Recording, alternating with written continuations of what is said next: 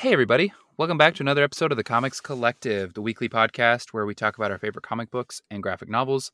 I'm your host, Dallas. I'm Alexis. And I'm Anne. And I'm raising my hand. See? Raising the hand. We're good. That's how you know. We discovered a new feature because we lost our camera privileges. Her hand, if you will. And on today's episode, we will be having a very serious, no-nonsense conversation about Frank Miller, Klaus Janson, and I think it's Len Varley, but I need to look it up. The Dark Knight Returns, the seminal Batman comic book, the one that everybody has read. If this is your first time listening to our show, please stick around. I hope you enjoy and go into our backlog. We have a ton of great comic book talk, but here it is. Here is the big boy. I was right. Len Varley. Look at that. I got the colorist off the dome. I need to know, before we dive into anything else, how are you two doing? Doing good. How are you?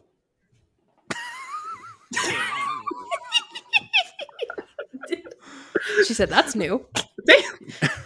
Saw Batman being a good dad once, and he's like, you know what? I should really ask them how they're doing. He looks at you and me, Lex, and he's like, good soldiers. They're good soldiers. Good For soldiers. Real. When he said that about Robin, I said, motherfucker. Batman. I'm doing great, Dallas. How about you? Staying warm? Try my best to stay warm. Listen, I've realized I'm terrible at small talk.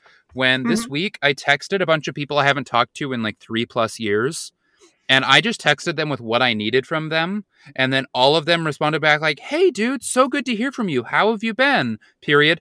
Okay, and now here's the thing that you wanted to talk about. And I'm like, shit, I'm a dick. Oops. Whoops-a-daisy. I love that New York City subplot you've discovered. Yeah. Whoops-a-daisy. So, all right, small talk's out of the way, back to the real podcast. The Dark Knight Returns is a seminal comic book from 1986. And Alexis, I am going to tell you the crazy origin story of this comic, okay? Please do. It's from the all 80s, right. so it has to be something wild. In 1986, Frank Miller is the new young hotshot coming off of a groundbreaking run with the character Daredevil, who he tells stories about in a little place called Hell's Kitchen, which is the neighborhood that Frank Miller was living in, which now is very funny because that is the theater district where all the people who work on Broadway live, because it's still pretty cheap to live in. And so it's like the gayest part of town. And so it's always funny to go back and read Frank Miller comics where it's like, these streets are the hottest I've ever known. And I'm like, my friend's got a softball league there now. What are you talking about? But in the 1980s, New York was a much harder place than it is now. And Hell's Kitchen was one of the seediest parts of town. And so Frank Miller, hotshot writer, is walking home from the Marvel offices one day and is brutally mugged. And he goes home having been mugged, having been pounded, and he said that unlocked Batman for him. He said Frank Miller, unlike Alan Moore, who also published Watchmen in this year, 1986, Frank Miller is still a very big fan of superheroes, and he says that the key to writing any superhero is realizing what dream they provide for you. And he said, Superman, it's pretty easy to understand what dream that is. Everybody wants to fly. Everybody wants to be the Man of Steel. He says, but Batman was harder to unlock until that night when Frank realized the only thing he wanted in the world was someone that was big and strong and cared enough to stop the bad people from hurting him. And so he went home, and at 29 years old, he said, I need Batman to be older than me, and I need him to clean up the streets of New York City. And thus was born The Dark Knight Returns, which then came out. It took only 5 drafts to get this book, which it sounds like a lot, but that is not a lot of drafts. And Frank Miller presents this to editor-in-chief of DC Comics, Len Wein, at the time. And it hits like a bomb. So much of what comic books are today are born of The Dark Knight Returns and Watchmen. Simple things like narrative balloons instead of thought bubbles that are so commonplace now come from The Dark Knight Returns. The idea that comic books can have adult themes and be aimed specifically at an adult audience comes from The Dark Knight Returns. This book changed comics, and many people think for better and many think for worse. And we want to dissect that today on our episode. So before I do a quick summary of the book, I want just general non-spoiler thoughts. Can we do Anne and then Alexis and then me? General non-spoiler thoughts about The Dark Knight Returns. If you must. Oh, absolutely. I just non-spoiler thoughts about this book. This is not the first time I've read through this book. It's not the second time. This has to be like at least the 10th time I've read through this book. This has been an annual read for me since I've started comics. When you're getting into comics and you're like, okay, well, I'm reading things that I want to read, but also what are the big things? What are the things I need to read? And you get into books like, people tell you to read Watchmen. People tell you to read the big event books like Crisis on Infinite Earths and Infinite Crisis, especially when you're focusing on like DC comics like I was. And you can't have a conversation where someone isn't like, oh, well, you have to read The Dark Knight Returns. It just doesn't happen. Those people typically don't exist in those spaces when you're like a new reader to comics. And so I was just... I jumped into it. I didn't know what to expect, and I was blown away. And I've been blown away ever since. My thoughts on the book waver a lot because there's a lot of really complicated themes in here, and I don't think there's a lot of answers in the book, which I think makes it really, really special, because it's a book that every time you come back to it, you probably take something different away from it. It's also a book that has a lot of criticism because of the impact it has had on both comics and the character, and it's something I'm excited to dive into and talk about. But even with all the conversation I've had surrounding this book and all the thoughts I've had about it in the last few years, I still don't see this book as anything less than a masterpiece. Well, good, because I liked it too, and I was going to be really sad if we had to dissect it in a mean way. I like Grouchy really Batman. very Grouchy upset. Batman is my favorite. But no, like really, I went into this with the context that Dallas had given me that this was a grouchy old man Batman. And I was excited because I was like, oh, so this is if Ron Swanson was made into a Batman. And I kind of was right, which is hilarious. Until he shaved his mustache, which was a little bit upsetting. I feel like it would have gone really well with the mask, if you ask me. But honestly, I thought it was really fun. I really feel like while I was reading it, I just time and time again kept having this feeling of like, oh, this is the Batman that I have subconsciously sitting in the back of my mind, which is hilarious because you just said like this is a story that shaped the character into what we know now. Like it was a very foundational run for Batman. And I feel like it just made me so happy to have like my big villains. I know who they are. I understand where they're coming from, why they are the way they are, and just like the moment with like this is the sorry, gotta collect my thoughts. This is the Joker that I want. Like he's just crazy, and I love it. I love crazy Joker. I kind of am a little tired, I realized, of like just I feel like he kind of at least in the movies, like he kind of course was sadistic and wild and a terrible, terrible human being. But like I love the camp that Joker has in this a little bit, So it just was very fun. It was very fun to see a very foundational story of Batman and see where he was. And I really liked this run a lot. I wasn't expecting to really like it as much as I did. I mean, because I know that I always put up a mean front that I don't like Batman, but I actually do. And so I was excited to read this one. So I'm very impressed. You like Batman? Did I just say Traitor. that out loud? Sorry. I can't No, just believe kidding. I you would do like this to me. Robin. I'm Robin's the inconsolable. best, and no one can change my mind. Okay, but which one? Lex, Obviously, all of them. No, just kidding. I don't know. I like Damien because he reminds me of a angry little hamster. I swear to God, if Damien's not a hamster right now in Beast World, Tom Taylor, No, what that's the what fuck he are you is. doing? What are you doing? I really liked Carrie. Carrie's very fun. Carrie is very fun. This was Oh, very thanks for reminding me. There's a Robin that's a girl in this book. Fucking woke. Unbelievable. Mm-hmm. classic woke politics. The DCU is back in action.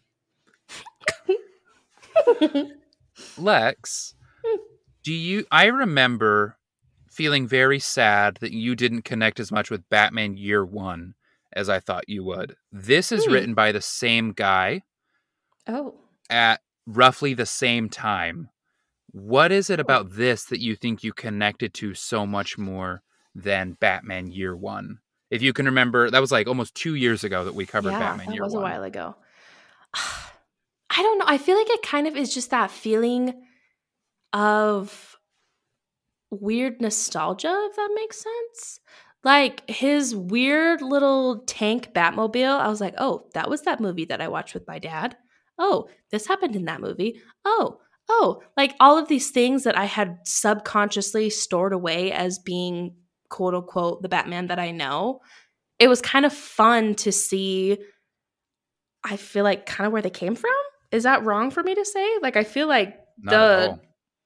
this was majorly the same vibes as like of course the famous movies with everybody that we like. Yeah, I mean, everything since this has had to be in conversation with this in some way. It is either being inspired by or setting itself up as a completely different take from this.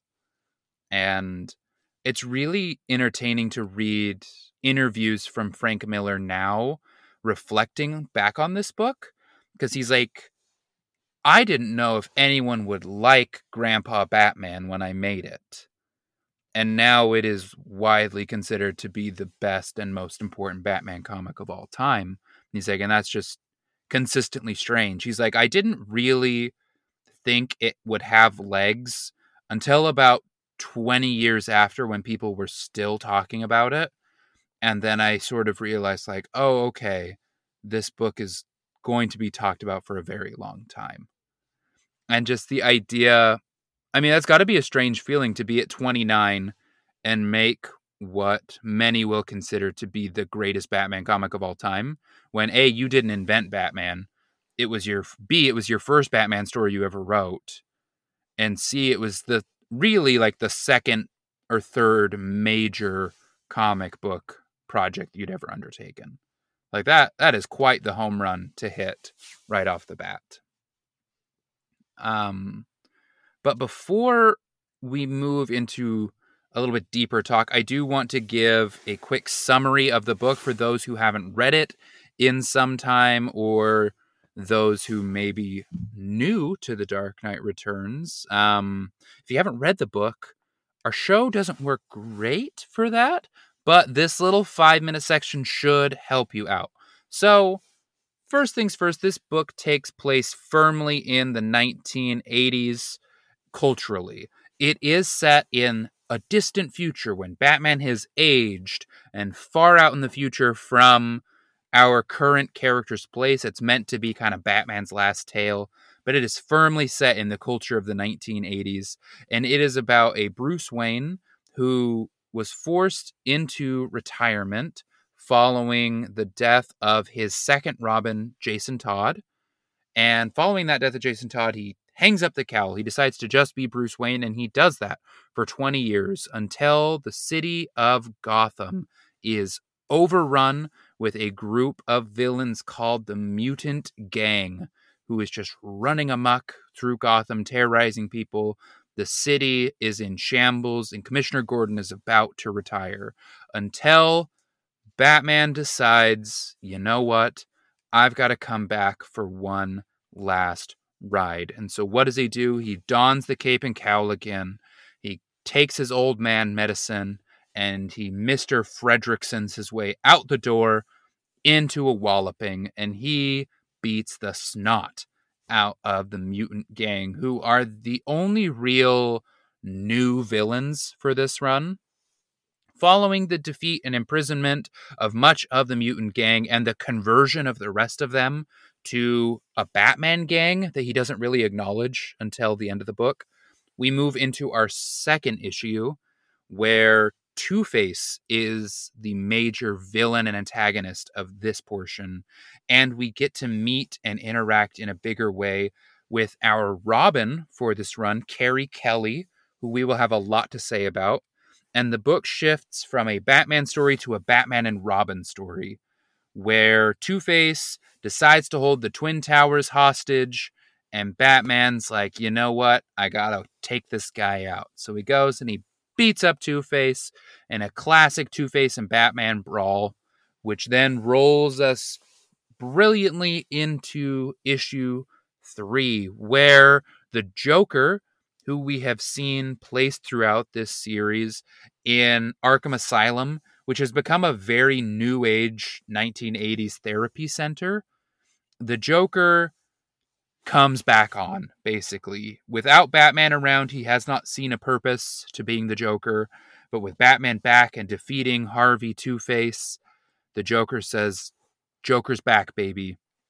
And he pulls off the iconic scene that you might remember from Joaquin Phoenix's movie The Joker, where at a television broadcast, he kills everybody there and escapes to a carnival, which I thought was a ton of fun.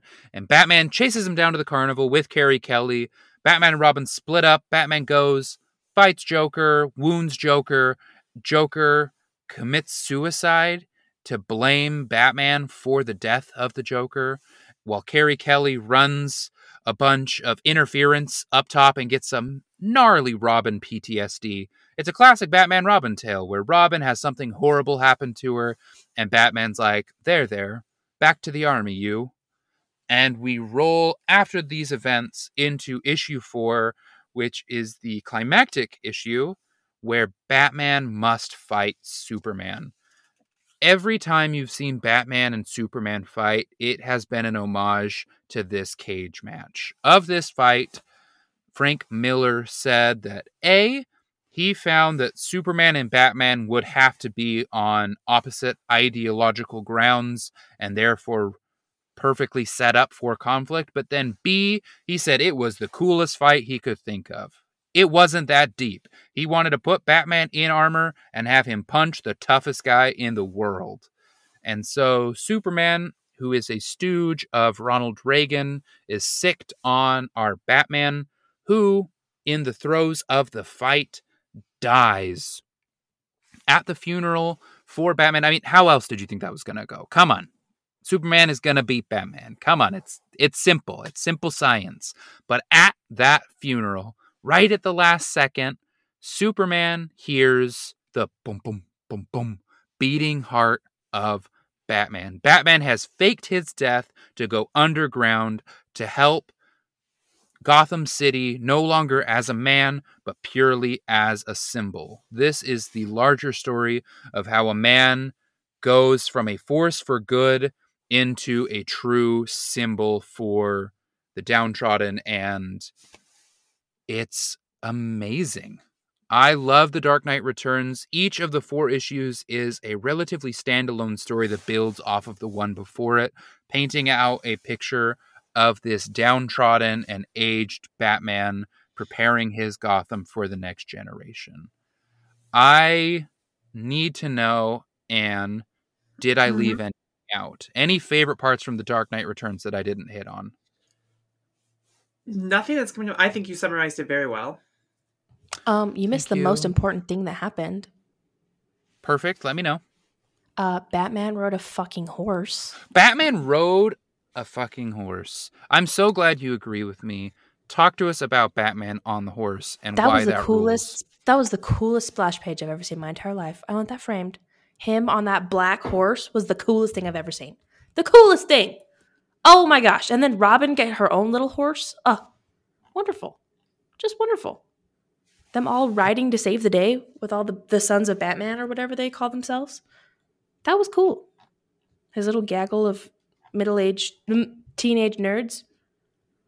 Great. This book absolutely follows the rule of cool. Like it has the Dirty Harry problem.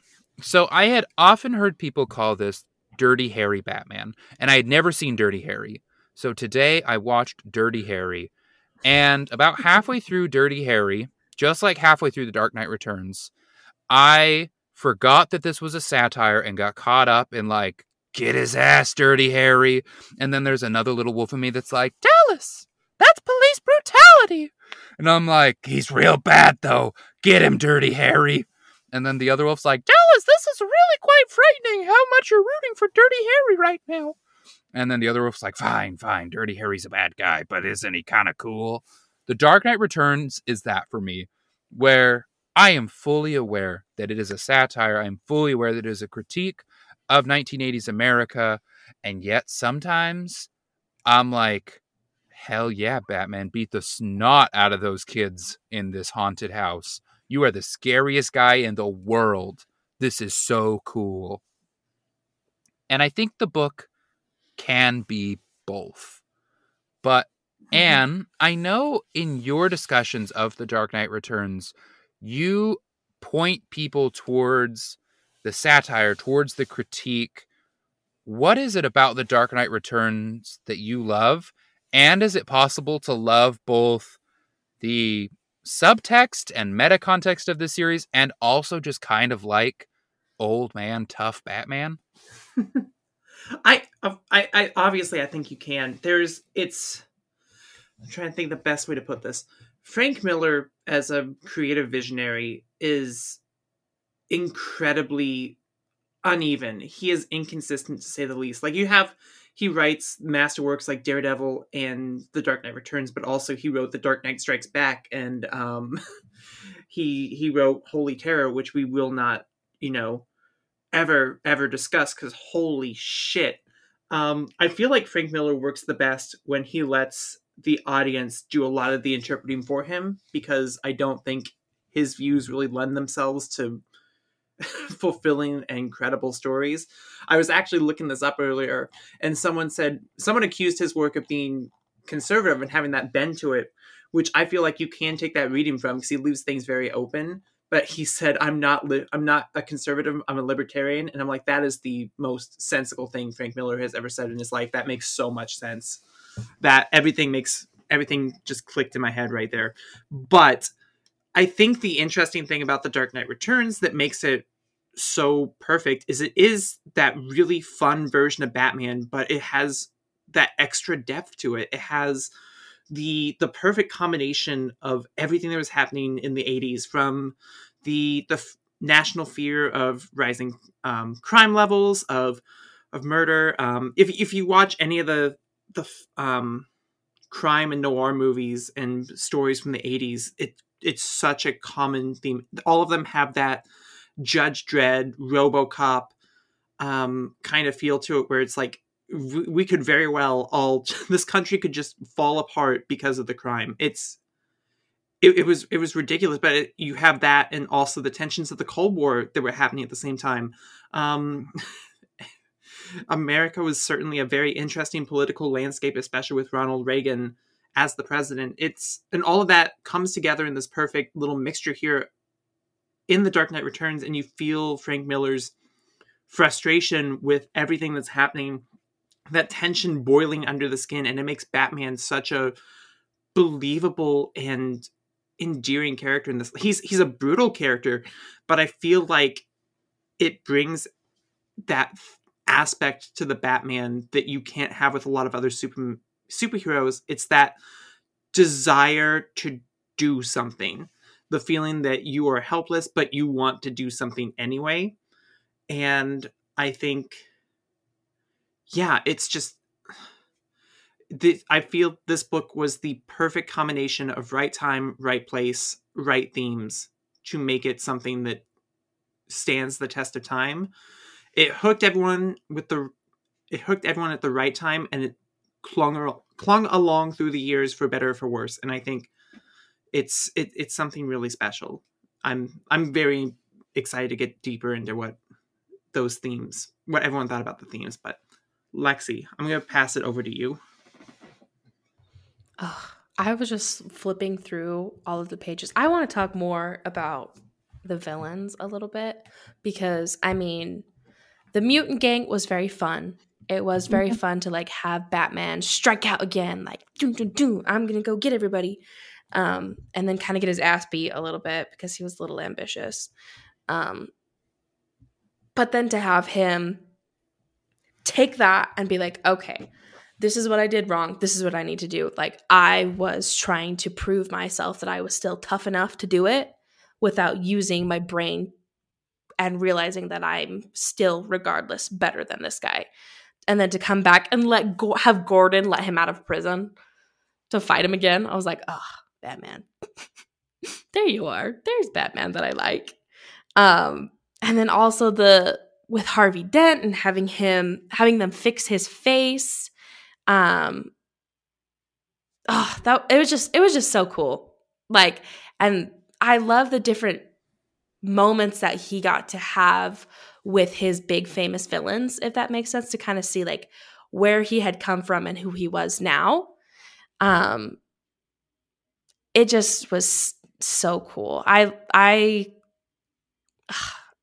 was just having a great time. And then to like kind of see like Arkham try and pass Harvey off as like, oh, he's been rehabilitated. Look, we fixed him. Like, that was really fun for me to see, like, them letting his villains out, because of course I would love to be in his head and be like what he's thinking when they're doing this. He's like, oh my gosh, because he's someone who wants to believe in the system. I mean, he kind of gets to talk about that a little bit. Like, he wants these people to have every chance to be rehabilitated. But I mean, specifically with Harvey and the Joker, we see that they're just, to their core, just rotten villains. And specifically, I really like the part where Harvey's like screaming at Batman to take a look at his fixed face, and Batman still sees, like, I guess what's inside of Harvey. He's like, I know what you are. Like, just because your face on the outside changed doesn't mean it changed anything on the inside, which I thought was very interesting. So I thought that was fun. Like, to have them try and prance Harvey around is like, oh, he's been rehabilitated, and then for him to be the one who's sitting behind the scheme was really fun. Mm-hmm. So I don't know. That was fun. Also, his design with like his bandages wrapped all around his head, that was kind of cool. He looked like a mummy, which I thought was cool. Yeah. There's, talking about Harvey, I think there's a lot that this book does well in talking about the relationship of man versus the system. I love Harvey as an example of that because it shows a system that is more concerned with looking good than actually being good. Yeah. And you talk about a lot of the commentary in the story between the relationship that people have with the government and the relationship they have with their heroes. Like, they got the heroes off the streets. They got Batman off the streets because there's that one part in the book where it actually quotes, and it's like, well, the parents groups were upset with how violent he was, and they didn't think that this was safe for their kids. So the government did what looked best and got rid of them. And then we see, when the book starts, just things are a complete mess. You can have the system and the government telling you again and again and again, things are okay, we care, we're fixing it. And they put superficial fixes on things like they did with Harvey Dent, where they're like, look, Harvey Dent is clearly cured because we fixed his face. When in reality, he is just as twisted as he had been before because, his issues were more than skin deep. And I think that was a great villain to use to open up this book, and the conflict is going to continue to, cut through the whole thing between Batman and his villains, but also Batman and the system between Batman and Superman. And I love so much that we got the Green Arrow to come in, because when you think about anti-establishment superheroes, Green Arrow should be the first one on your list. For years I was wondering, like, why would they do that? But now it makes so much sense. And I don't know if we want to have this conversation now or wait until later in the episode, since we're kind of just talking about the villains at the moment. But I love the way that Superman was used in the story to kind of symbolize that obedience, that blind nationalistic optimism, that belief, that faith in the system. There is this scene that stuck out a lot to me this time through, during the fight, where Bruce is like, of course you believe in the system. Your parents told you to. My parents taught me a different lesson when they were bleeding out in the alley in the street. And I loved that comparison, that duology of the two. And, I'm gonna pass it on. I've been talking for a second. I think Harvey Dent was a great way to introduce those themes to the story. I absolutely agree. Lex, can you launch us into the Joker and why you liked his camp villainy? This is exactly what I want from him. Joker was serving the ultimate camp villain in this. Like, when we first get to see him, like, borderline brain dead in Arkham because he has no purpose, like, all he wants to do is just ruin Batman's life. I think that that's hilarious. I think that the fact that when Batman retired, he was like, I don't want to do bad things anymore. There's no fun in it anymore. That's hilarious. And when we see his, like, smile in prison when he sees that Batman's come back, that, like, sent chills through me. I was like, oh, here we go. Here's the villain we signed up for. This man is crazy. He has mind control lipstick. That is the most wonderful thing I've ever heard in my entire life. Terrifying, but wonderful at the same time. That's exactly what I signed up for. I would argue that most lipstick is mind control lipstick, but that's beside the point. That's true. He did pick a real sexy shade of red. So when he woke up and his first word as seeing Batman was darling, that was that, like, shivers. The intense relationship those two share is, metaphorically like that of lovers. They need each other. They prey off of each other. I also love that his introduction goes against, like, Batman comes back, he starts stopping crime. So you're like, oh, was the government wrong to, like, completely shut them out? But the Joker coming back solely because Batman was there and, causing all that havoc, killing all those people, it introduces that moral ambiguity to the overall thematics of that story and keeps you, like, just like real life does, keeps you saying, like, okay, but I don't think it's that simple. I don't think it's that easy. And I love having a villain that personifies that so perfectly well. And just from a character standpoint, their final showdown where Batman finds the quote unquote, like, the perfect way to take care of him is not to kill him, but just to paralyze him. And Joker says, well, I'm not going to stand for that, and kills himself anyway, just so no one will know that Batman never had the gall. I thought that was one of the best ways their story has ever been concluded in any media ever. That was literally insane. Yeah, it is the ultimate finale for those two characters. And I also love that it sets up leading into issue 4. And I think we can talk about Superman as a villain of this story, like as an antagonist, I guess, of this story. But with the death of the Joker, the police redouble their efforts under the new police commissioner to hunt the Batman. And I love Jim Gordon. I love the Bat Signal. I love that cooperation. But there is something so special about Batman on the run from the cops still trying to pull off being Batman. Mm-hmm. Like when he shows up at the scene of the crime to stop Joker, and he has to fight through the cops to get down to stop Joker because they're trying to set up a sting to catch Batman.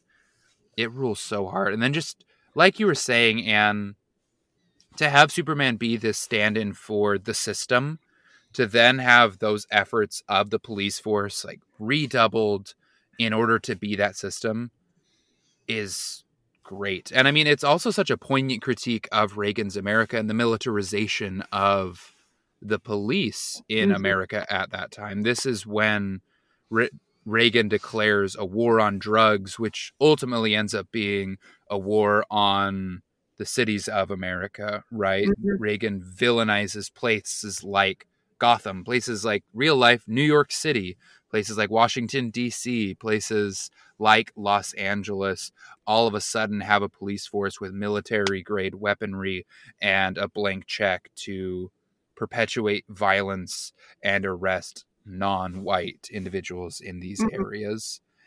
And to have that come into this comic in a way where this militarized police force is standing in the direct way of Batman preventing harm that these villains want to perpetuate is just a fascinating reminder, not only of the time it's in, but sadly everything that has come about in America because of the choices made in that time period. Like, this book is both incredibly of its time and incredibly prescient. We have the ongoing, and this might be something for the next section about the craft of this story, but the ongoing narrative from the news anchors and the many TV screens reporting conflicting reports on what's going on with Batman. That feels so true to today. And just the mass exposure we have to every single moment of news and everything having an agenda, everything being for the sole purpose of keeping your eyes glued to their space and their ad revenue rather than actually reporting and informing. To see the seeds of that in 1986 and see how they've grown into today's world was fascinating, frankly. I think that's an incredibly astute observation. Oh, thank you very much. Thank you very much. That's what the people come here for. Also a little depressing, but you know what? That's the point. Listen, we're in a good enough mental space to get depressed, right? Isn't that the theme of this episode? For Patreon viewers, you'll get that joke afterwards. Yeah, a little wibbly wobbly timey wimey that we've done there. You did the thing. You did the thing. I did the thing, folks. Alexis, I need you to talk about the last antagonist, Superman. Ugh. Wild. Also, okay, I just gotta say off the front, little tiny gangly Superman after the nuke went off was hilarious. That made me really laugh really hard, and I felt bad for laughing. I loved Ozempic Superman. I thought that was really cool. Oh my gosh, it was Ozempic Core Superman. Hilarious. Funniest thing I've ever seen in my entire life. Just because he looked so ill. You know what he reminded me of? He reminded me of the Hercules movie when Hercules has to jump in the water to save Meg's soul. That's what he reminded me of. You are exactly right. I wonder if that's actually something they pulled from. Probably. He looked exactly like him. Yeah. Probably no connection. But you're fine. Yeah. This is so fun when I can't see your faces. I know. I feel like I'm in timeout a little bit. Like I'm not allowed to enjoy your faces anymore. But we're being very productive. But no, Superman, I feel like this is kind of a theme that I enjoy a little bit, where Superman is taking his do-goodery so far that he doesn't know where to draw the line of his own opinions on things, if that makes sense. Let me live! Let me live, Clark! No. Not while I wear the Gucci boots. No. For real. Ronald Reagan said we can't play anymore. I have to take you in. I'm sorry. But no, I think it's very Alexis, remember that movie that Mom and Dad love called Legend of the Falls with Brad Pitt and his long cowboy hair? And Probably. There's an old man that has a stroke halfway through that movie. And the big finale is him sitting on his porch and he goes, "Screw the government!" That is exactly the Dark Knight Returns. That is exactly what Batman does in issue 4 of this. Superman shows up and he's like, "I'm here to collect your taxes." And Libertarian Batman goes, "Screw the government!" And then they fight. I can't wait till I'm the one who's in charge of taking care of senile dad, and then I have to relive that scene while trying You're to going to be wrangle Carrie him Kelly. into take. Oh, I am. I know. That's true. This is just me and Dad while Dad's having a fever dream in his 70s. That is so true. That's exactly what's happening. Dad just thinks that he's senile Batman. Like when Bless Batman me. was holding the hunting rifle, you had to be like, "There's our dad." Yep. I really did. I wasn't going to say it on the internet, but, you know, here we are. Hey, at least you're prepared now. It's true. Nobody ever show him this ever. If he all of a sudden is senile old man Adam Taylor riding on a horse, it's over for you bitches. Oh, heaven help us. Reading through this part, I know so many people have criticisms of Frank Miller's use of Superman, especially in this book, just depicting him as a blind government stooge. And I think you know, I understand where they're coming from, but I think a lot of people have the tendency to be very, very protective of the characters they cherish most, and they want them to always be the character that they see them as in their head and how they envision them. But I think that what Frank Miller does here with Superman was very poignant for how the character was written at the time and what the character had become. There's a line from Super Gods that I've been reading where Grant Morrison talks about the irony of this superhero who had started out as a socialist hero for the working class, turning into the biggest government propagandist icon during the war, and then never turning back from that. And definitely going into the 70s and the 80s, that's what Superman had kind of become. We're going into the Byrne era at this point, and that Superman was very much that, yo ho, it's the American way, truth, justice, and the American way, forever and always, the end, bottom line. And he was that character for a good chunk of time, and he has been used as that character before. He'll probably be used as it again. And it's just, I think the use of him in the story specifically for this purpose makes it a take on the character that I'm perfectly fine with, because I think it serves the story in a way that the story needed. The story absolutely needed Superman to be this character. I also think it is perfectly okay to write to a theme. You Yes. know, like, I often think that people, in desiring a badge for their continuity knowledge, refuse to accept that a book is writing to a theme rather than to a character wiki. And it is perfectly okay to say, for this story, I am going to use these characters as larger symbols, because what are superheroes if not iconography for larger themes and larger symbols? And if Frank Miller chooses to take one specific aspect of each of these characters' iconography and smash them against each other in an incredibly poignant way, not only for 1986, but again, for 2024, I do not see that as an issue. This book does not propose to say these are the only aspects of these characters that should ever be or have ever been touched upon, but they are the themes that we are exploring in our larger context here. Exactly. It opens up a conversation which I think should be allowed. I think the conversation is the important part. And it's like, if you're reading this book for Superman, yeah, you're probably going to be disappointed, but you should look at what the book is trying to tell you instead. You also might want to look at the cover of the book. I'm going to throw it out there. That might be a giveaway with this one, you know. It happens. He's on one of those covers. I think that cover for issue 4 is one of the wildest things I've ever seen in my life, because it's just Superman standing there and Batman's like, I got this big sword. I got a giant sword and a big gun. I had that single issue before I sold all my single issues. That's wild. That's wild of you. Foolish. It was a good one. I got it for $10. Can we talk about the design of Batman's bat in this? I think it's hilarious. The chubby little bat. Fat bat. It's fat bat because he's old.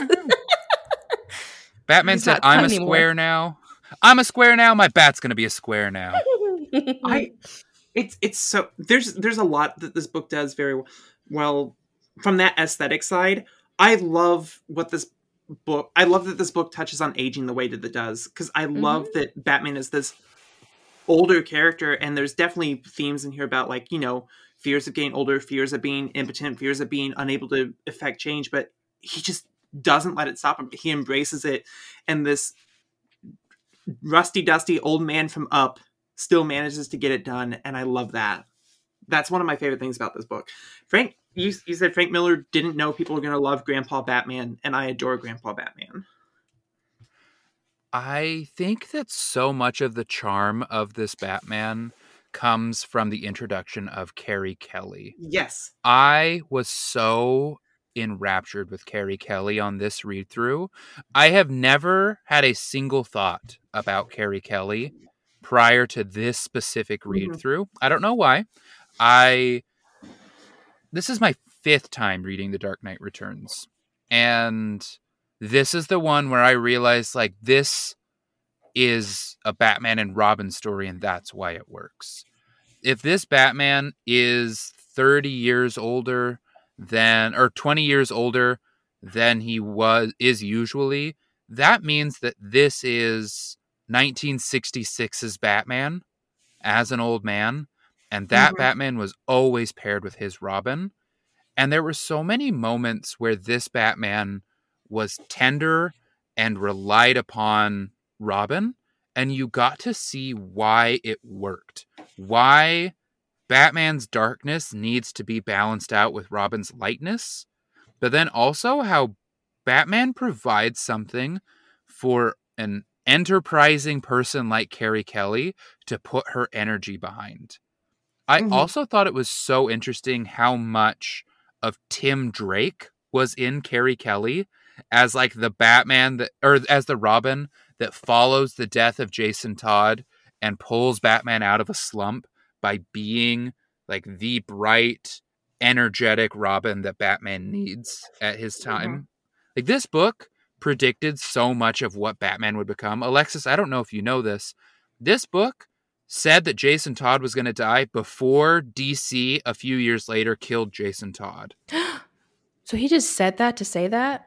Yeah, he just killed Jason Todd just to kill Jason Todd. And then DC was like, that was a great idea he had. What if we killed that kid? I never put 2 and 2 together in my head. I never did the timeline on that. I always just assumed that Jason was dead because, you know, Jason's the one that dies. I learned something new that today. that was the spirit of Apollo that Frank Miller had there.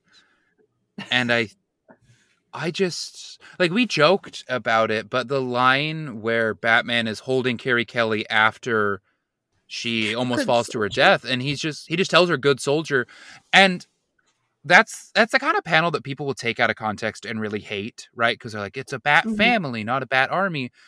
But within the context of the book, it demonstrates Batman as a person who is unable to relate in a traditionally tender way, but still has that urge and that desire to be there for these people, right? Like, this Batman cannot quite look at Carrie Kelly as Carrie Kelly, but he can look at her as Robin, a person that he cares about and a person that he understands that he needs to nurture and take care of. And so he can show that. He can teach her how to ride a horse. He can teach her how to be Robin. He can be impressed by her computer hacking skills. She's like the iconic early 90s kid protagonist that's, like, good with tech and also very radical, has dope digs, yo. Like, I loved her. I loved everything about Carrie Kelly this time through. She was far and away the standout of The Dark Knight Returns for me on this read through. I would definitely agree. Lexi, I know you're going to have a lot to talk about with Carrie, because I know you loved Carrie.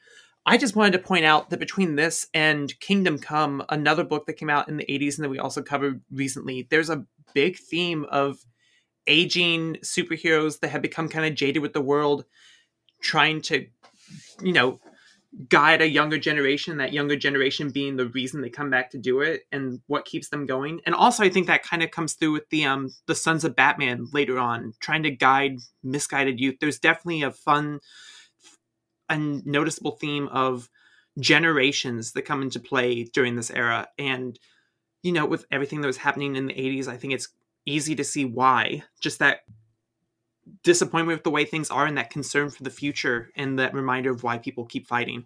Sorry, Dallas, go ahead. To quote friend of the podcast, Matt Draper, who has recently texted me and said, there's been a lot of Matt Draper erasure on this podcast recently, which I can only be led to believe is just us not bringing him up every episode. Yeah. But The Dark Knight Returns video based on the quality of the video, I can only assume the prehistoric ages.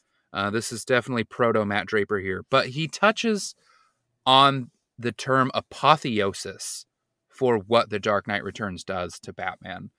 And I think both in a metatextual sense, within the comic book world, this absolutely takes Batman from superhero to quote Grant Morrison's book, to super god.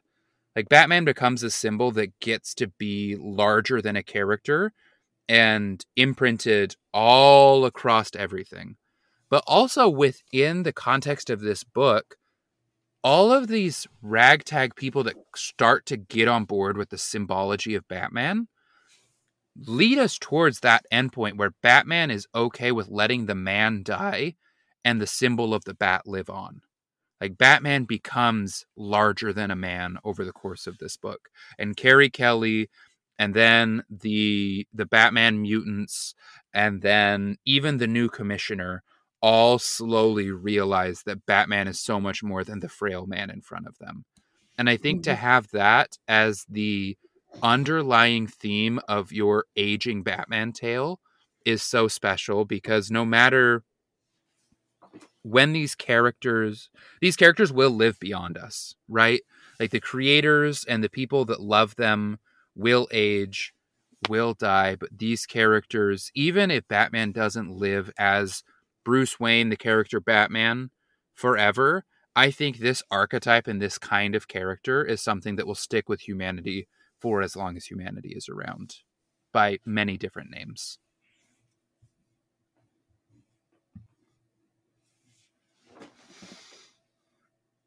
Very well said. I'm going to pass. Lexi, I want you to talk about Carrie. We should probably then jump into art and then into listener questions after that. I can kind of mesh Carrie and the art together a little bit, because I love her design. Like, I think that she is so iconic. When she first came on with her jazzy little sunglasses that she was wearing, and she was like, yeah, I do what I want, I instantly liked her. I didn't even know who she really was when we started. Like, when Batman initially saves her, I was like, cool, good for Batman. Good for him. And then to see her put on her little Robin outfit, I was like, oh, good Lord, this is iconic. Like, she rocks that little outfit better than any of those little boys ever could. She knows what's up. And just her design, like, she just looked so good. Her hair was perfect. Her little green little elf shoes were hilarious. I loved her little she just was so wonderful. And how she just, like, decided that she was just going to be Robin. I was like, name a more iconic character. She was just like, you know what? Batman was kind of wheezing a little. He might need a little bit of help. He's kind of old. I might need to bring his walker in the Batmobile. So, iconic. She was amazing. I loved every ounce of her while she was on the page.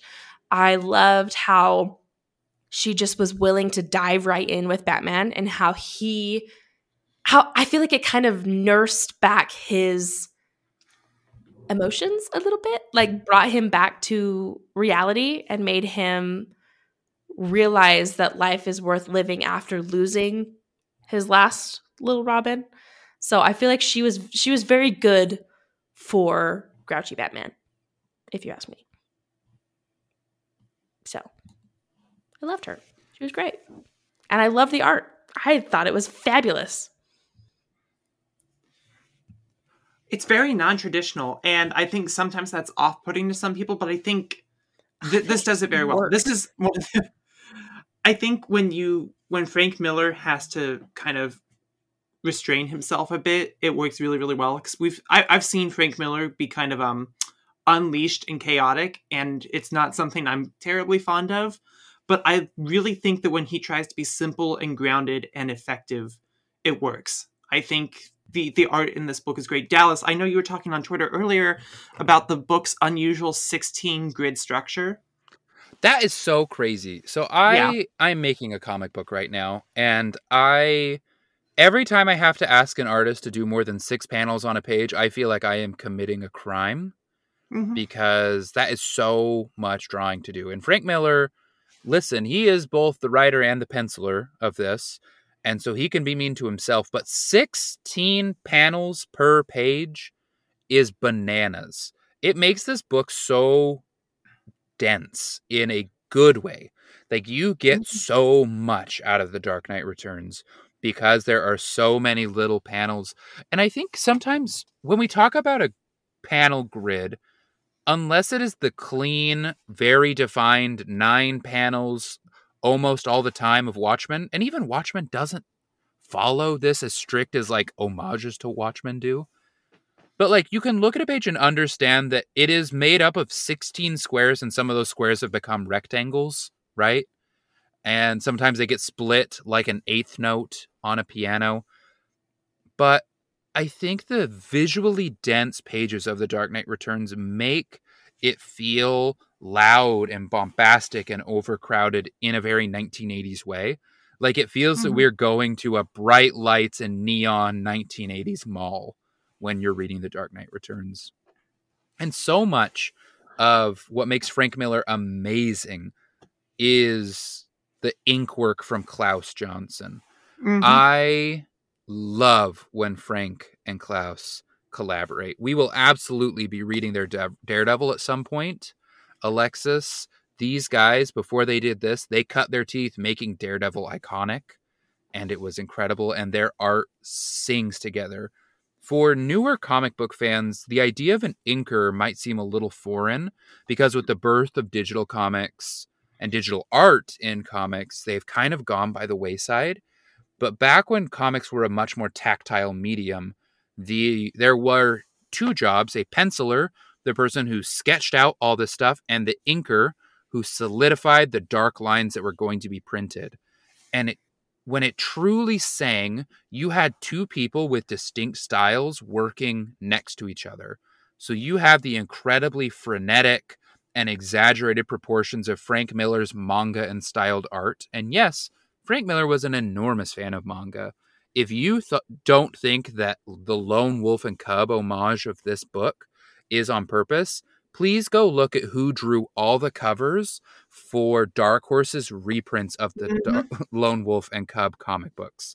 Frank Miller is an enormous weeb, specifically for Lone Wolf and Cub, but manga in general.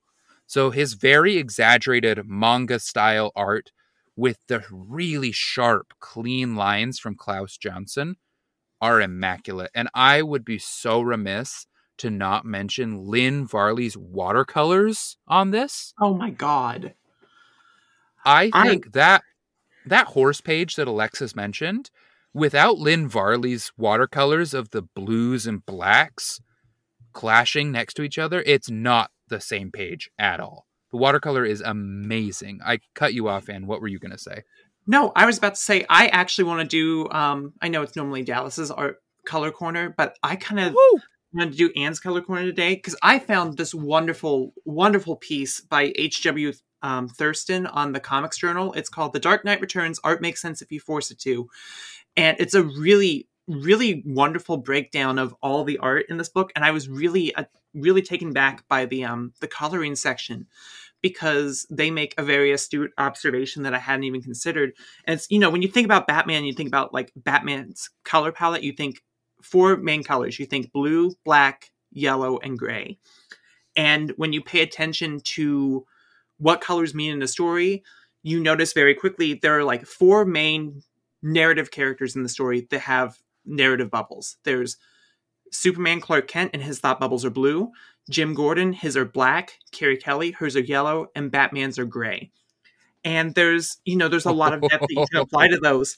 But I think it really symbolizes, as Thurston puts here, kind of speculates that they all symbolize something different about who Batman is as a character and what he is thematically meant to represent. And you can see those changes happen in Bruce as he goes through the story, because he starts the book in that classic Batman blue, yellow, black, and gray costume.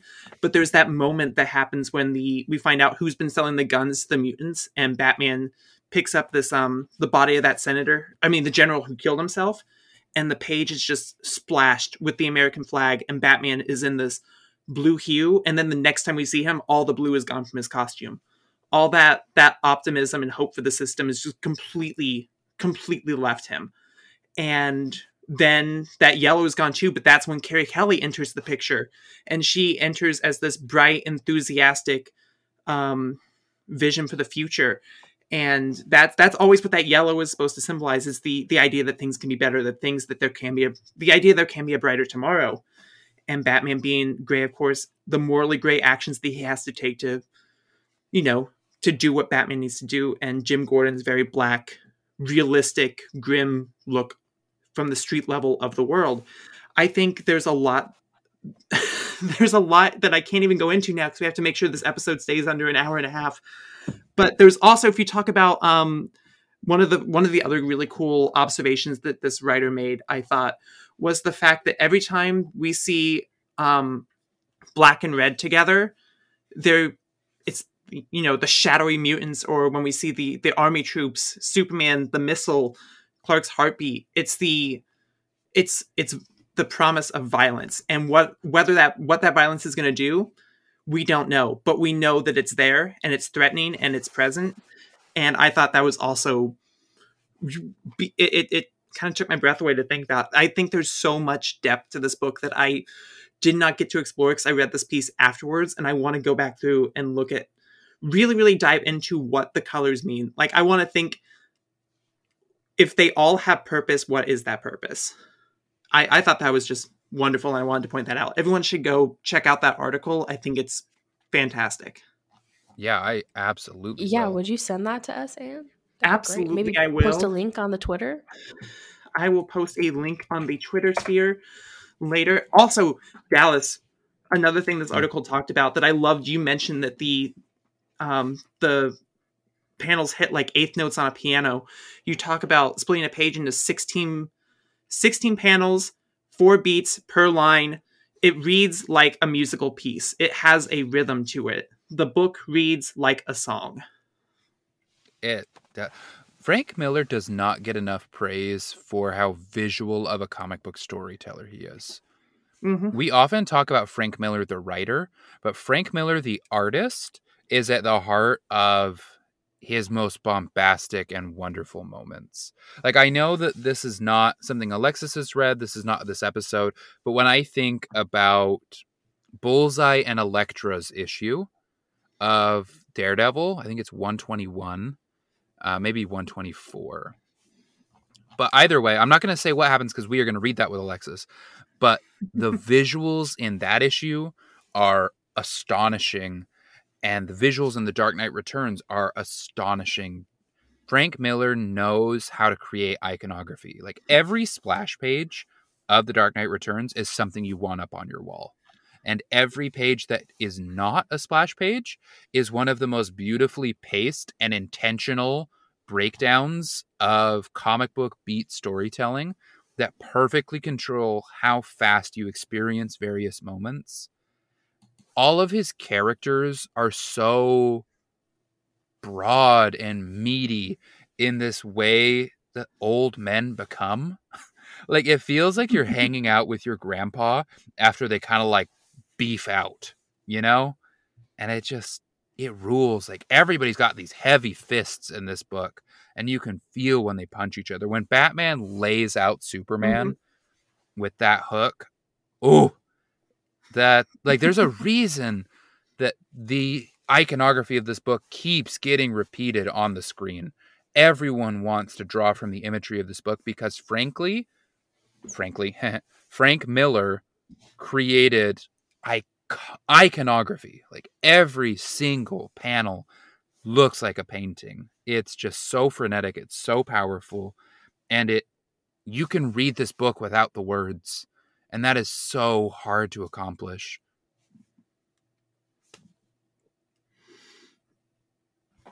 Absolutely.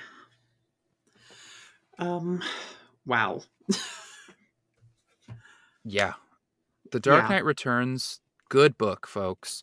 We barely scratched the surface, frankly. This book's incredible.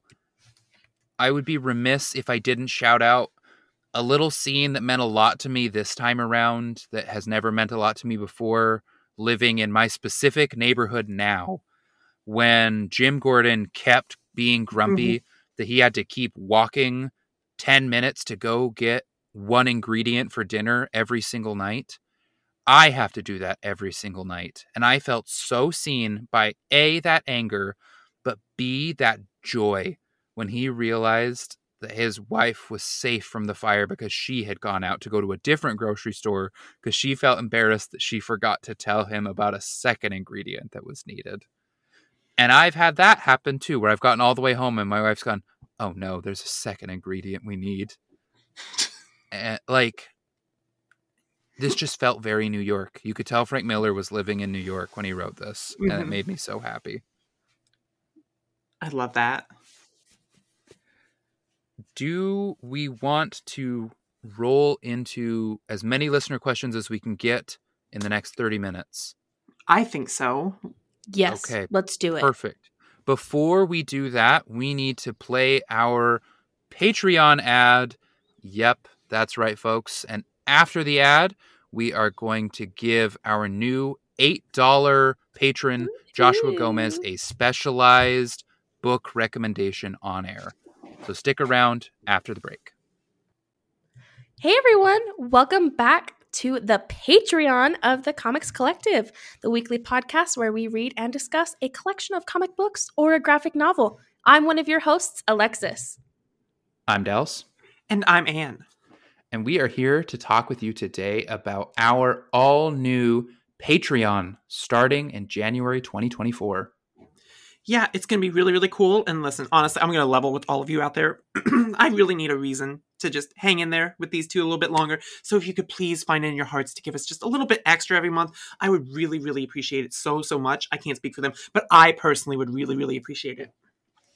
Honestly, at this point, we either need a large sum of money or a large secret to keep us together. And I'm not ready for that kind of responsibility with a secret. Also, please, everyone, find it in the goodness of your heart to finally aid in these two teaching me how to play Dungeons & Dragons. They've been leading me on for a long-ass time. And, hey, we've got lots of fun perks that we're going to roll out. I mean, this year, our goal, we want to keep things nice and clean. We want to keep our episodes to a predictable amount of time so everyone knows what they're expecting from an episode of the Comics Collective. But we don't want to feel like we have to cut out all of our shenanigans. So we found a place where we're going to stick it all. Please join us on our Patreon for all the shenanigans, all the fun. Please join us. Where we stick it all. The Patreon. Damn it. God damn it, Dallas. But first, see, you missed this. You missed this silly, goofy time. The tiers for the Patreon are, first and foremost, at the $2 tier, early access to an ad-free version of the show. As soon as it's done editing, it's dropping on the Patreon. You don't have to wait till Wednesday mornings anymore. For $5 a month, you get early access of that ad-free show, and you also get a weekly extended After the Credits chit-chat with Anne, Lexi, and Dallas, a closer to 2-hour version of the show where we laugh, we joke, and we give you everything that of the classic comic books collective prior to Dallas's new tightened schedule regime. At the $8 a month tier, you will get a one-time specialized shout out on the show and a live comic book recommendation in the show after you sign up.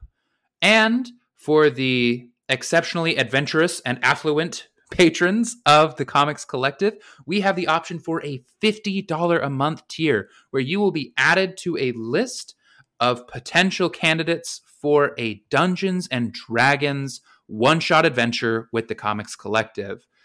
After 1 month at the $50 tier, your name will be added to the list. Once the list has hit 4 individuals, we will run that 2 to 3 hour one-shot where I will DM, Lexi and Anne will play major characters, and you and your friends, or perhaps you and some strangers, will get to hang out with us on a Discord call for an afternoon. So, if any of those sound interesting to you, please go to patreon.com/thecomicscollective and sign up now. All right. Anne, it is your job today to give Joshua Gomez his specialized shout out and recommendation on the air. What comic book do we have for Joshua Gomez? Joshua Gomez, I have an awesome comic for you. I read this last year for the first time. I didn't hear a single thing about this comic going into it. I just saw it pop up on my Hoopla, and I got it just because of the vibes. And I was blown away by the art in this book. It's larger than life, some of the best action I've read in my entire life. The book is called Kali, Kali. It's by Daniel Friedman and Robert Samelin. It's from Dark Horse Comics. It is the story of this awesome biker this awesome biker chick in a post-apocalyptic world, think like Mad Max, who, after a fight, finds out that she's been poisoned and has a day to live and a day to get vengeance on the people who caused her death. So it is an awesome story of a woman trying to get back at a world that wronged her, full of incredible explosive action, bombastic characters, and it's such a sweet and easy read. I really need more and more people to check this comic out, and I think that if you're a fan of the show, you're going to love this comic. You're going to be a fan of this comic, so please check out Kali. It's a book not only about slay, but slay your enemies. Exactly. As Alexis is wont to say. Yes. Lex, can you read our first question from Penny Green? And again, Sure. we are trying to keep the shows at around an hour and a half, so we are so sorry if your question does not make the cut. We put them in the order we get them. So if you want to make sure you are always on the show, email us as quickly as possible, and you will for sure get on, because we're getting more and more of these nowadays. Geez, people like this Batman guy. Dear Comics Collective, I'm here to ask the age-old question. Is Batman facing forward, backward, or twisted around to show both his boobs and butt at the same time? Sincerely, your Penny Green. Penny, that was hilarious. So, Lex, you might not know this. So, the very first cover where Batman is silhouetted jumping through the sky, You know that, Lex? People have been curious about whether he is facing away from or towards the camera in silhouette. Oh. Okay, this is a fun game. So I need you to look at, it's the classic blue cover with the lightning and Batman silhouetted. I just heard it in the chat. I think he is facing towards us, but he is twisting his bottom to show off his ass as well as his boobs, like Penny Green let us know. Yeah, no, Penny's for sure right on that one. I also think that he's facing forward, but just really, really like hiking his knees up high so you can see his little booty cheeks. Like his knees are almost touching his shoulders because he's so hunched over. Bend over, make your knees touch your elbows, says Batman. Y'all, it's the left hand that gives it away. You wouldn't, if he was facing us, you wouldn't be able to see his thumb like that. He is facing away from us. That is, that's canon. Listen, if the animated movie said that that's the canon way that he's jumping, so I'm going with that, actually. By the way, the movie, not half bad. Peter Cullen voices Batman, and it's low-key the best voicing I could have imagined. He does great in that role. I'm going to throw it out there.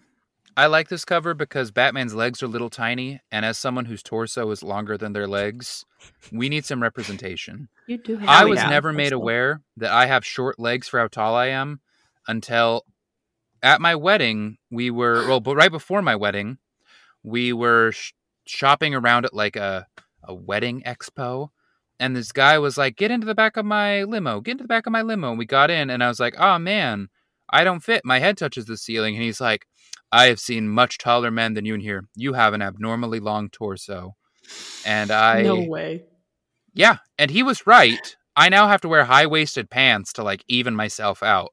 But I went That's 21 years without knowing that I looked that. I guess, no, 22 years without knowing that I was disproportionate like this Batman here. And so I like how little his legs are to his Hey. big torso. Look, who cares if you got Johnny Bravo proportions? You're doing great. That's do look true. like Johnny Bravo.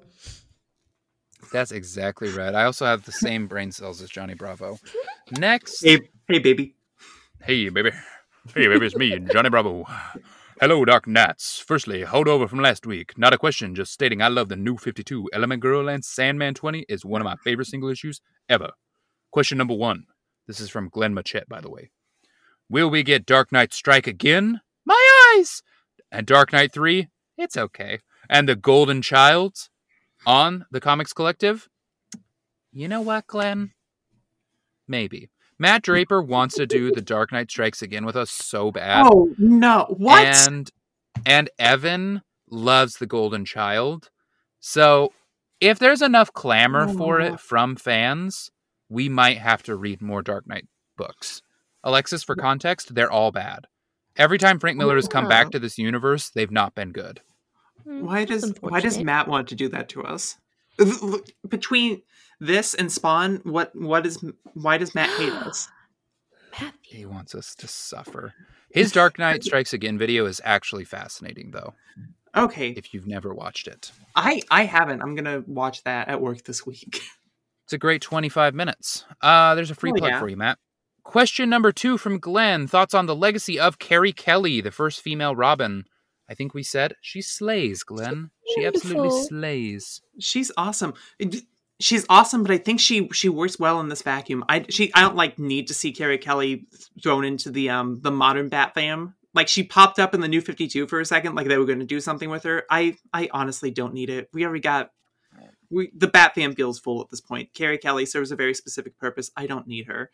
I mean, I wouldn't object if we replaced, I don't know, like a Tim Drake with her or something. Sorry, Tim Drake fans. But I just don't need it.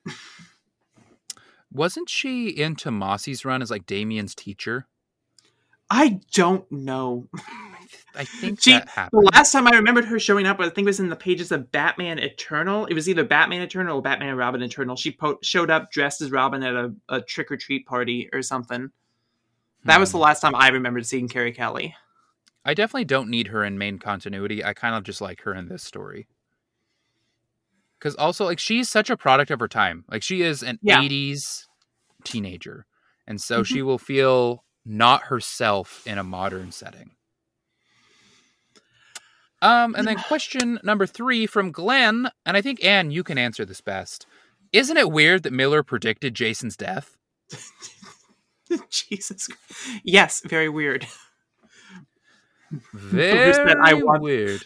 Miller said, I want this kid dead. Clean shot. Straight to the head. I'm just going to throw it out there. Most killable Robin. Like, that's for sure. You know, he's been killed so many times. You have to start wondering, like, I mean, everyone agrees this is the one to get rid of. If I speak. If you speak, you will join me in Bat Fam Purgatory. I think we need to clean that house up. So, Anne, can you read the next question, please?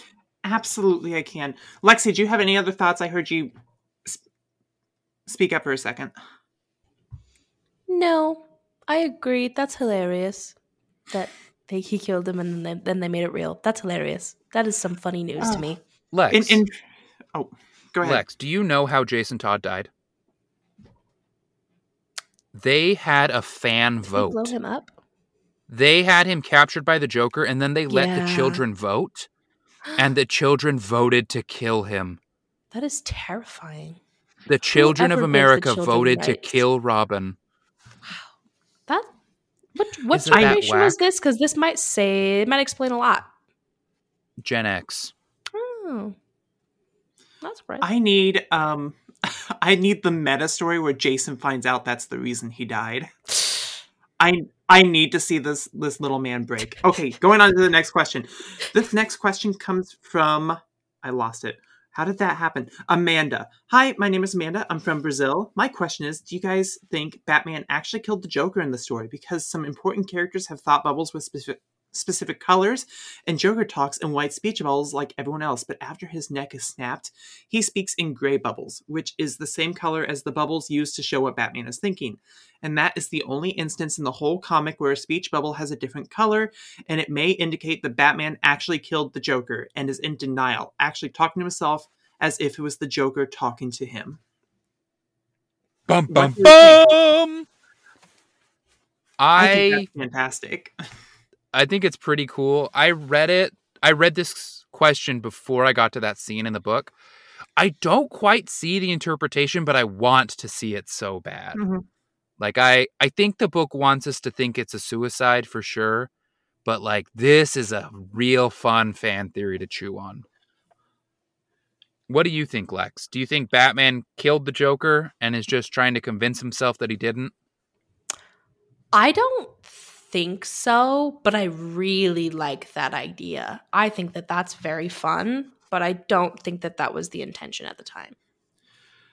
I talked a bit about this book having a lot of different thoughts, but not giving a conclusive answer to all of them. I think this might still be intentional, but still not give us an answer.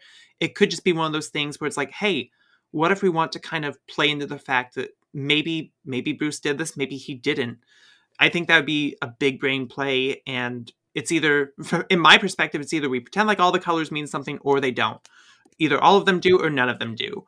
And so if this is just another chance of the book to offer us with a morally gray or narratively gray section, I think it's doing its job perfectly. I think that's a very interesting take on it. I was excited to read that one. That is probably my favorite question of the week. So shout out Amanda. That is a very good question. That rules. That makes me rethink that section. That's been tickling my brain all week. So thank you, Amanda. Lexus, can you read the next two screenshots are one email from Anonymous? Absolutely. I was skimming it and I think I know who Anonymous is, but I'll leave it anonymous. It's impossible to know. I know. It's like a riddle. Dear Collective, longtime listener, big fan of your stuff, but I feel like every week I'm asking myself, where is the Evan of it all?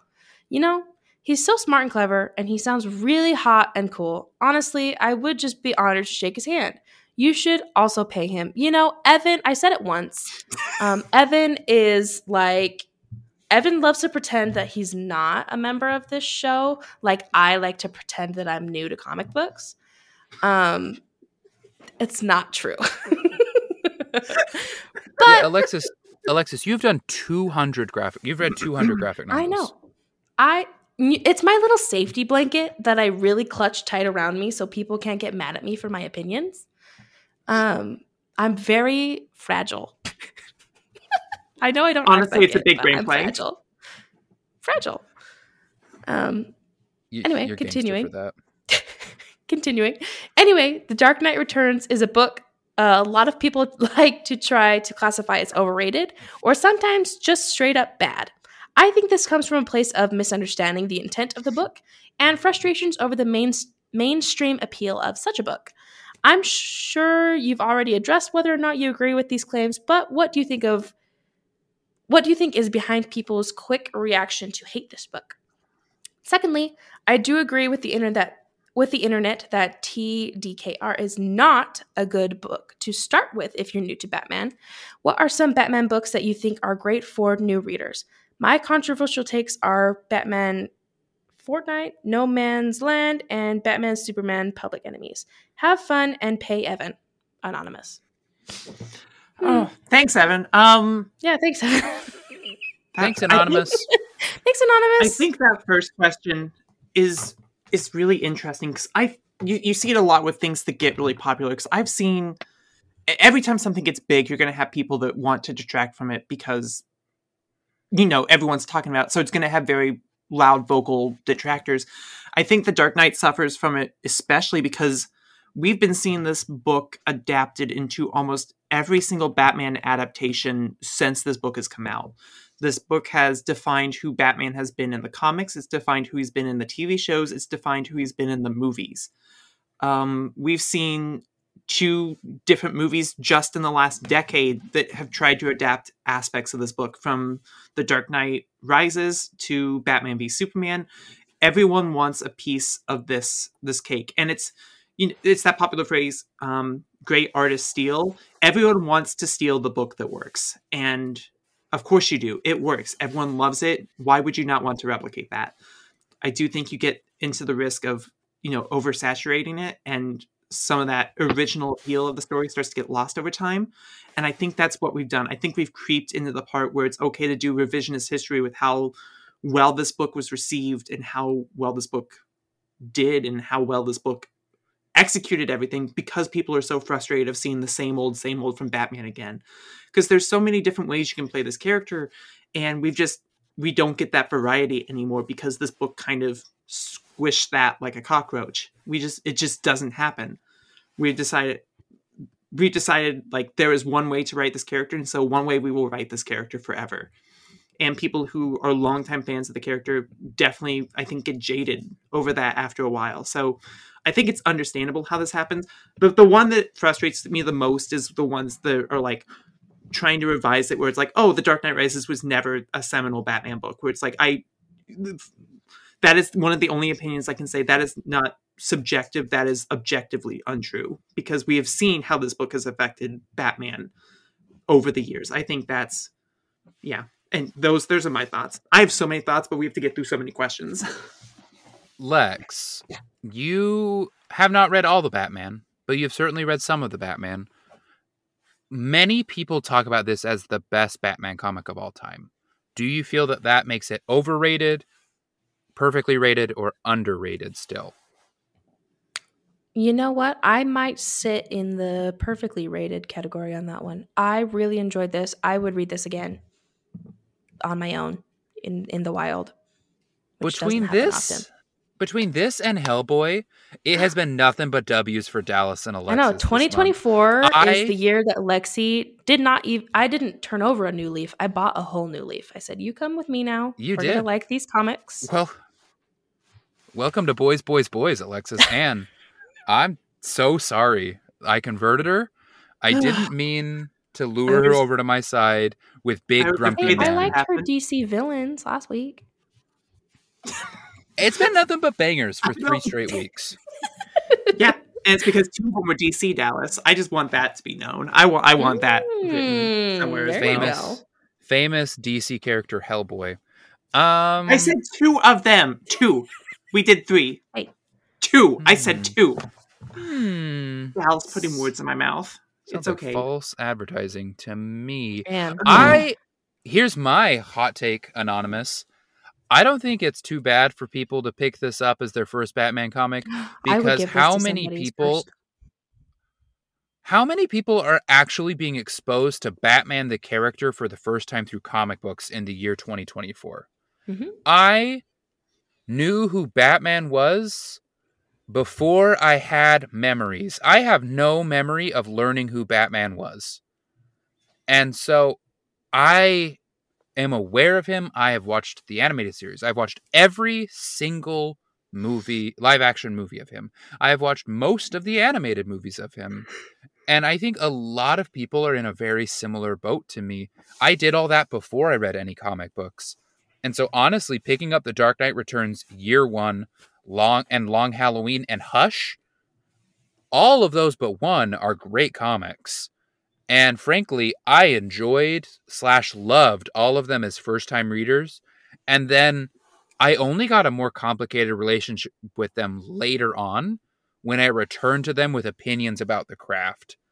And I think sometimes us, who have such complicated feelings about the role of this book and how it affects the larger Batman mythos and how the craft shines through, forget that some people just want to read a badass Batman who's going to kick the ass of villains that they know and then also fight Superman who they know at the end of it. Like, this book is going to give you all the Batman iconography you could ever want as someone who has fallen in love with this character through the movies. There's my spicy take for the day.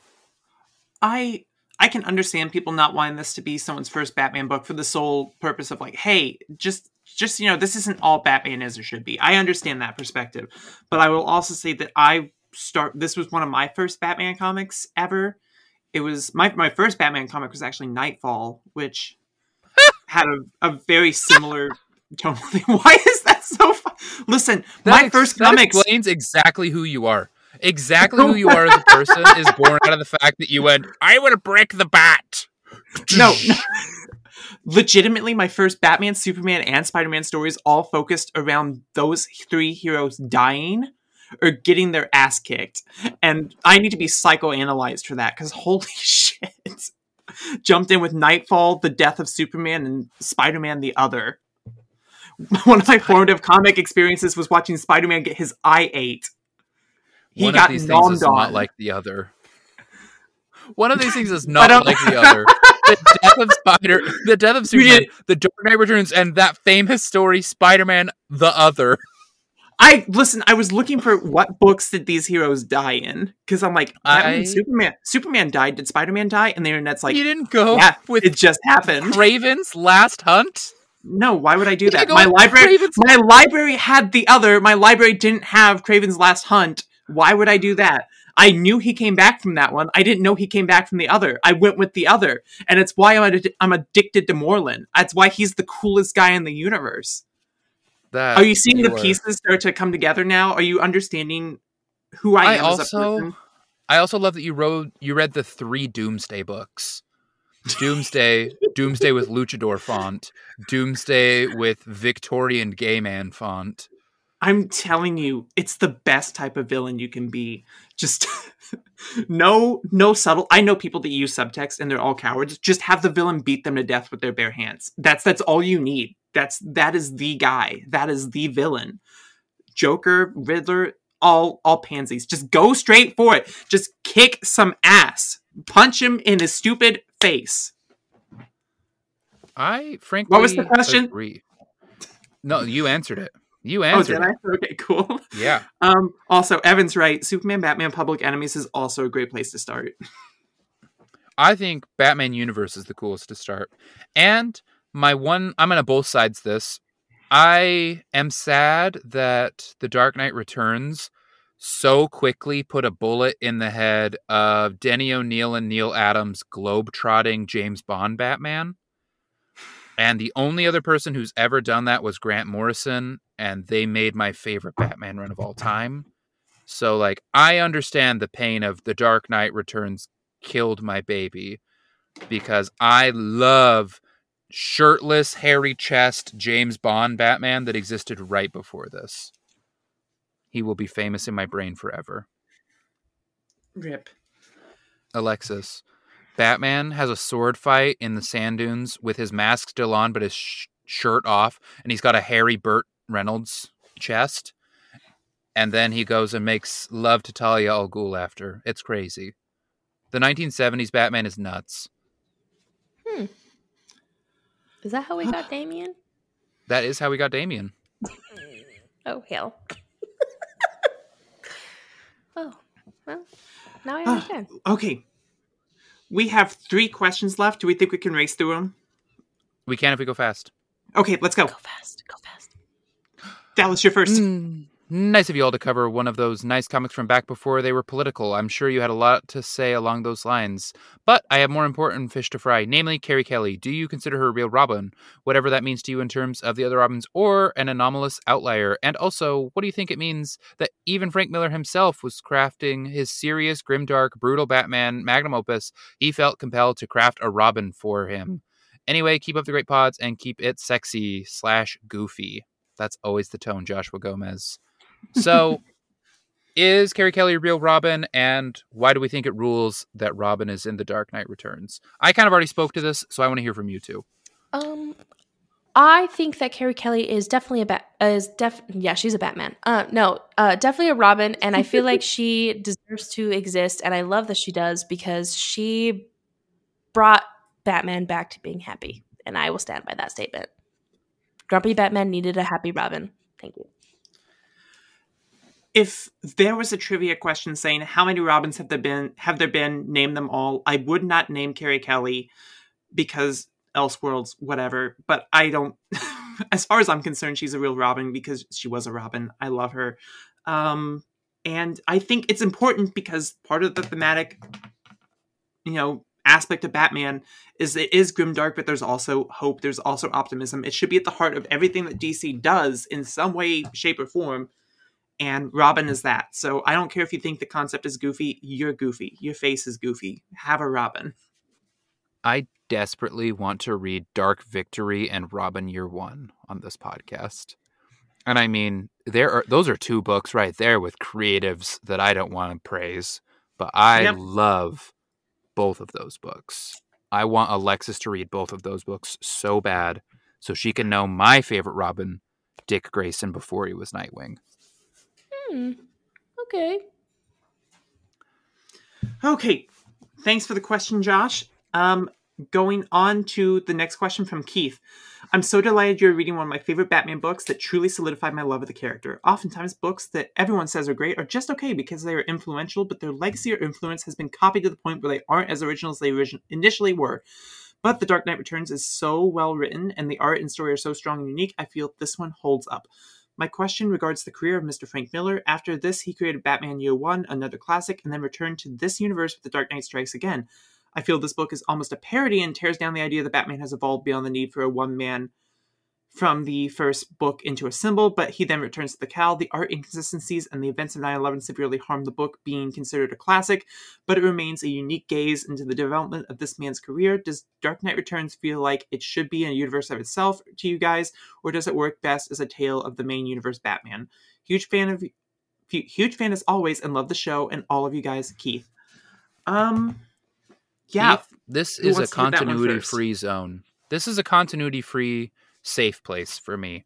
I am actually legally not required to ever if no acknowledge the continuity is real.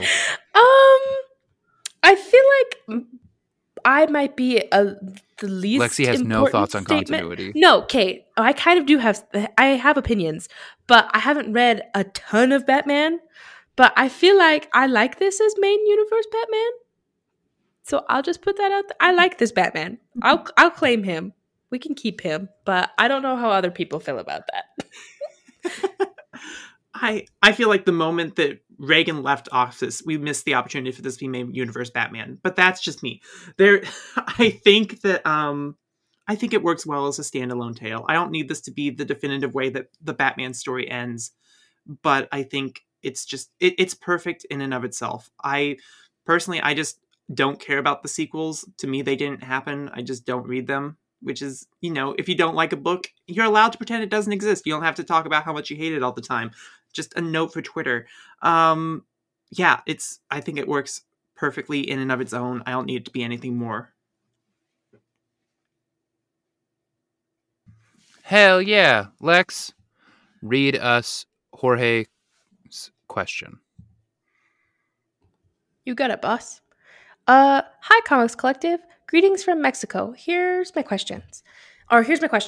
Even though TDKR is a seminal story for the modern Batman, and frankly one of my favorites, do you see a lasting negative impact through time in the way people perceive Batman?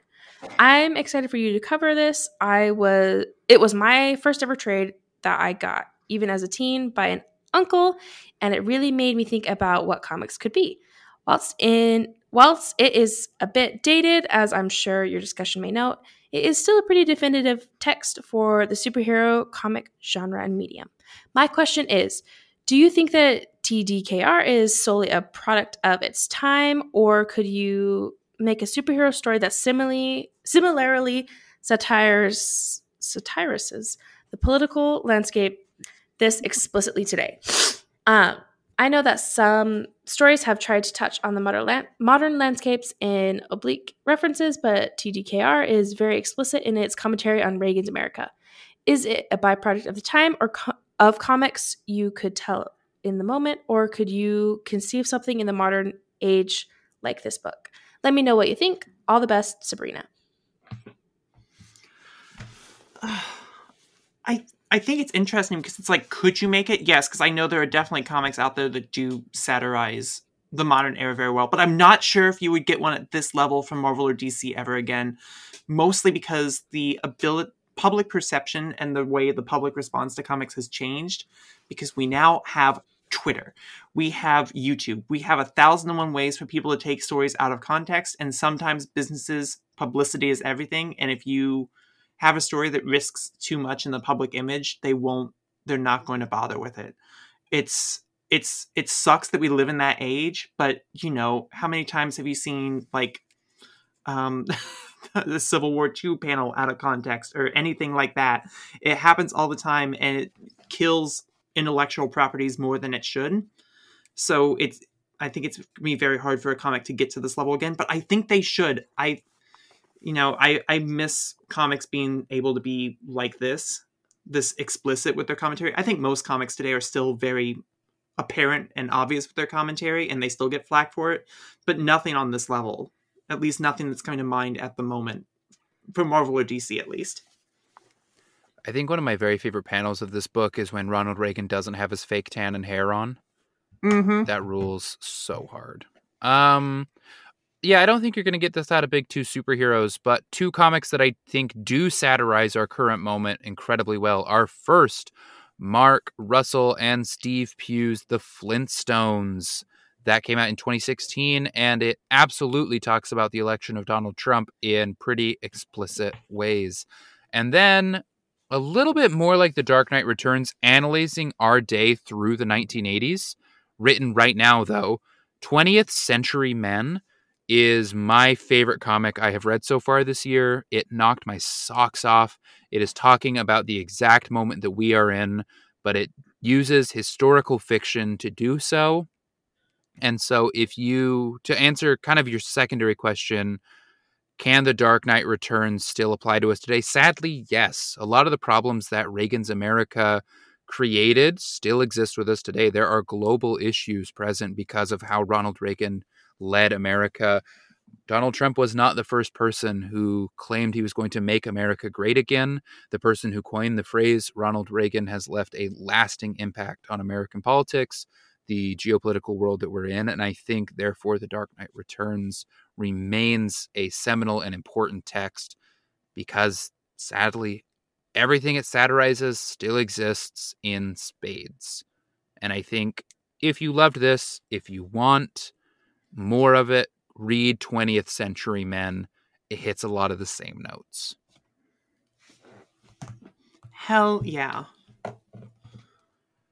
Also, fuck Ronald Reagan. Okay, that's the end Ronald of the episode. Reagan. No credits. We're logging off. Bye. Just kidding. Alexis, roll credits. You got it. All right, everyone. If you like our show, want to hear more from us throughout the week, please go follow our Twitter account at CMX Collective or our TikTok account at The Comics Collective, or you can go follow Dallas's TikTok account, which is very fun. Bing. Dallas_Meeks. Yes, do it. Or you can find each of us at our personal Twitters at Dallas_Comics, at @Comics, and at LexiLou_Comics. If you enjoyed the show and want to show your support, please go to Apple Podcasts or wherever you're listening, give us a 5-star review on the show. Or, like we said at the top, go and subscribe to our Patreon. We have a new Anne and Dallas talk about Doctor Who episode.